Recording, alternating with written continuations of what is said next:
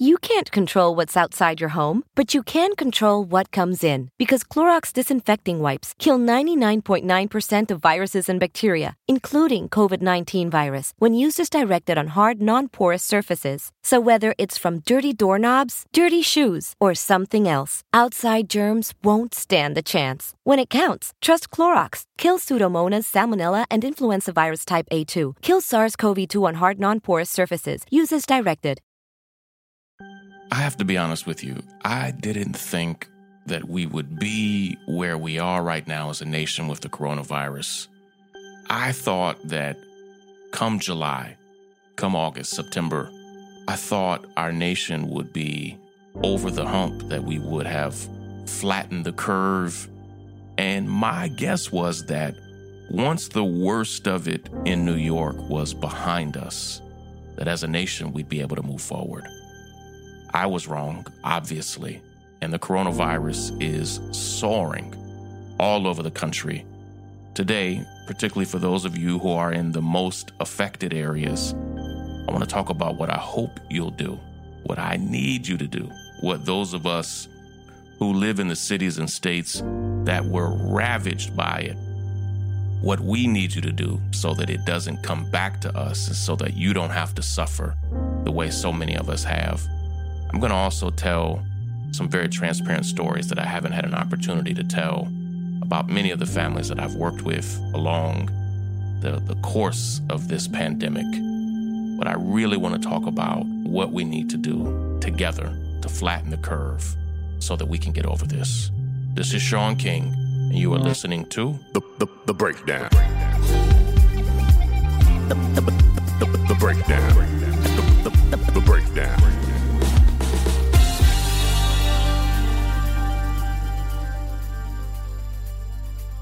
I never imagined that July 5th or 6th or 7th would be the worst days for the coronavirus in our country. I couldn't fathom it because it seemed like the worst possible moments were in March, were in April, and then we got through May. We got through June as it started to get worse across the country. And here we are now in July. What is it? Almost really 6 months into the pandemic in this country, where most nations around the world have completely flattened the curve. Many nations have really completely overcome it, eliminated it. Some nations literally now have 0 cases per day. Yesterday, the United States had over 60,000 new cases. It was more than any single day throughout the pandemic. And most experts say that for every person who's diagnosed, it's likely that there are 3 people who have not yet been diagnosed. So we're talking about 180, 200,000 plus people per day who probably have it, who just have not yet been tested and diagnosed for it. And it is spreading like crazy in Florida, in Texas, in Arizona, and in California, so that we don't just say it's only in conservative states, like states with conservative governors like Florida and Arizona and Texas. But it's also growing crazily all over California. Cases have increased by over 50%. And in Texas and Florida and Arizona, ICUs are filling up. And what we're seeing, and if any of you listen to this and you are Facebook friends with myself or my wife, we even see our homies in Florida and Texas and Arizona and California, people we went to college with, people we've known for years, still not even wearing masks, still not practicing social distancing. And here's this moment where we are now in over half of the country, a month away from schools needing to start. And all of a sudden, in some of the biggest states in our country, which is exactly, in fact, the biggest states in our country, California, Texas, Florida, Arizona, the most heavily populated states, it is doubling and tripling. And what I am so afraid we're going to see in 2 to 3 weeks is what we saw in New York, which was, to call it devastating is an understatement. We saw just a few weeks after cases spiked, we saw the number of people die go from a few dozen a day to 100 a day, which is crazy, to hundreds per day. And eventually, in New York City alone, in our boroughs, even in my home borough of Brooklyn, thousands and thousands of people dying from the coronavirus. All over Brooklyn, I'm friends with school teachers and school principals who told me how many of their children lost parents, grandparents, aunts, uncles, cousins, sisters, and brothers all over Brooklyn, all over the city. People lost caregivers, children who were orphaned because of this. Like, it has devastated and decimated New York in a way that I don't think the country fully understands. And I was talking with my wife about this yesterday. Because we, rightfully so, don't have cameras 24/7 in emergency rooms and in ICUs, this country never really saw the toll, as we fight against police brutality and state-sanctioned violence across this country. Some of what wakens up the conscience of the country is that you saw them murder George Floyd. You saw them with their knee not only on his neck, but putting over 500 pounds of pressure on his back, on his waist, as he begged just to breathe. And you saw it, and it was so despicable. And it caused us to say, how unjust, how wrong, how evil, how awful. And with the coronavirus, even loved ones really who were not allowed into the rooms never really saw the toll that it took on their mothers and fathers, on their grandmothers and grandfathers, their aunts and uncles, sisters and brothers. And because it has been largely unseen, I am convinced that all over this country, it has caused people not to take it so seriously. And I'm not here to compare the coronavirus to police brutality, but we have now crossed over 130,000 people who've died this year already. And it's July. It has walloped this nation. It has killed more than every war in the United States since Vietnam combined, all of that. It's killed more people than many well-known infectious diseases. It has killed more people than the entire history of police violence in this country. And what I'm saying is, as somebody who focuses on police violence and how we fight back against it and how we organize for change, I'm telling you from the bottom of my heart, not only wear a mask, but stay inside if you can. Do not go to events. Do not go to crowded places. Listen, wear gloves if you can or need to, particularly if you are now in the super affected areas.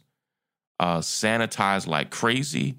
Never touch your face or your eyes. If you have to be out shopping or anything else, you have to be majorly conscious. Of course, always wear a mask.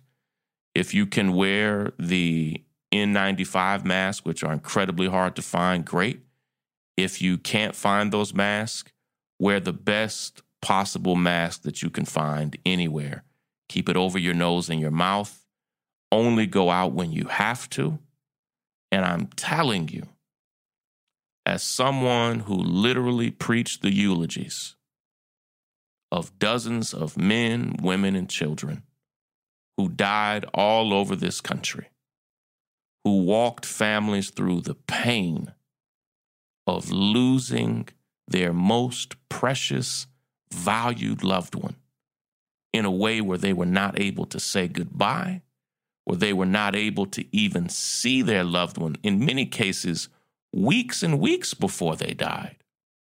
Many families that I walked through this process of grief, not only were they not able to say bye, they were not able to properly advocate for their loved ones. They were not there to be able to share the pain. And I can't verbalize the horror of your loved one being hospitalized. And the closest you can get is the lobby. And in many cases, you are not even able to make phone calls. And in some cases, the nurses and doctors told families, trust us, you don't want to see this. I don't want that for you. I don't want that for your loved ones. I don't want that for your family, your friends, your colleagues, your classmates, the brothers and sisters from your fraternities and sororities. We don't need that. You don't want that. And I need you to take this thing as seriously as you've ever taken anything before. Because what I am seeing all over the country, I'm a huge sports fan, and I am seeing athletes, Freddie Freeman, who was an all-star for the Atlanta Braves, his wife said that it has completely ravaged Freddie Freeman, who is a super fit star athlete. I live in Brooklyn, and it has basically taken half of the team in Brooklyn who made it to the bubble in the NBA, if you're familiar with that. But half of the team's not even going to be able to go. And I spoke to an NBA legend whose daughter had the coronavirus months ago, and he told me she has still not recovered from it, still struggling. It changed her. And you may hear cases, and I hear them from time to time too, and I don't know what to make of it, of people who get it and get over it rather easily. Don't count on that being you. Don't count on that being your loved one. I can't explain who it ravages and who it doesn't. Yes, sometimes if you have underlying health conditions, that's obvious. But there have been people without underlying health conditions who just got walloped by it and barely survived it.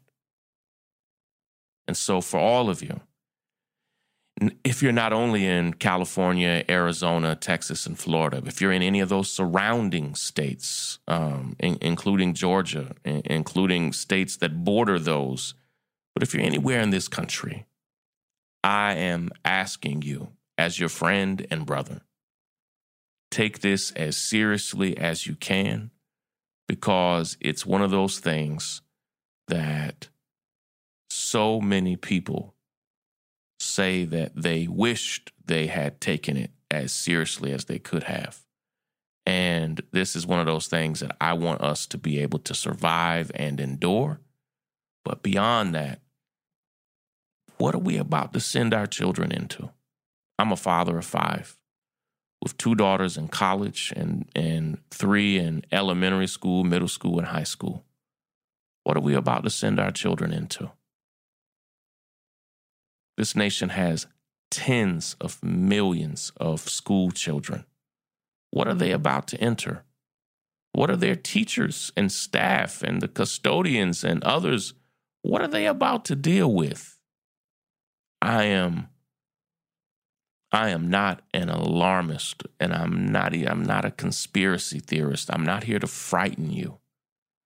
I'm here to let you know that if we're not careful, experts are already saying that by November they expect us to have over 200,000 deaths. That's 70,000 more. But that it could be 250,000. It could be more than that. That means it's going to be somebody that you know or that somebody you know knows. Because those numbers, 200,000 plus deaths, those numbers are astronomical. So listen, with love, this is a PSA. Nobody paid me to do this, but I am so concerned for us, for you, for our families, for our children, for our elders, for those among us who are marginalized. I'm concerned for our communities. And we are already in what I think is one of the most difficult years in modern American history. But if we're not careful, it could get much, much worse. Take every precaution. Know that I'm rooting for you, that I love you, I believe in you, but I need you to also become an evangelist for this. Make sure that you not only look out for yourself, but that you're speaking to everybody who you can possibly text or call or DM and tell them to take this thing seriously. Listen, I've got to run. We have a special Woman Crush Wednesday segment that I want to share with you today. Hope you learn from that. Take care, everybody. Hi, I'm Maria Elena Perez, and I'm the Associate Editor at The North Star. As part of our weekly Women Crush Wednesday series, The North Star is honored to highlight another woman of color who is using her voice to bring about change in her community. This week, TNS is elated to spotlight Afro-Latinx environmental activist Catherine Lorenzo. Catherine is an unapologetic Afro-Latina who has advocated and organized for Nevada's communities of color since she was in high school. She has worked with several organizations, including Mi Familia Vota and Organizing for Action. As part of her work with LCV's Chispa program in Nevada, Catherine worked with underrepresented communities to move forward on climate and clean energy solutions. Catherine has pushed for the Latinx community to have genuine conversations about colorism and elevate Latinxes of all colors to positions of power. We salute Catherine for her inspiring work to give underrepresented communities a voice in the environmental movement. Be sure to visit our Instagram page at The North Star Media to learn more about Catherine and why we're crushing on her and her amazing work. Break it down. Break it down. Break it down. Break it down. Break it down. Hey, everybody. If you love the Breakdown podcast, I don't know if you knew this, but we have two other amazing podcasts that I would argue might be even better than the Breakdown. Right now, if you go to your favorite podcast player, you can search for Sick Empire, which is our podcast about the impact of the coronavirus pandemic in New York. Or you can go to my brand new podcast with my wife, Ray, called Married to the Movement, where we just tell our story, not just about how we met each other and fell in love, but what it means to lead and be married together in this movement for civil rights and human rights. So check out Sick Empire, check out Married to the Movement, leave great reviews, subscribe, and let us know what you think. Check them out. Break it down. The break down. The break down.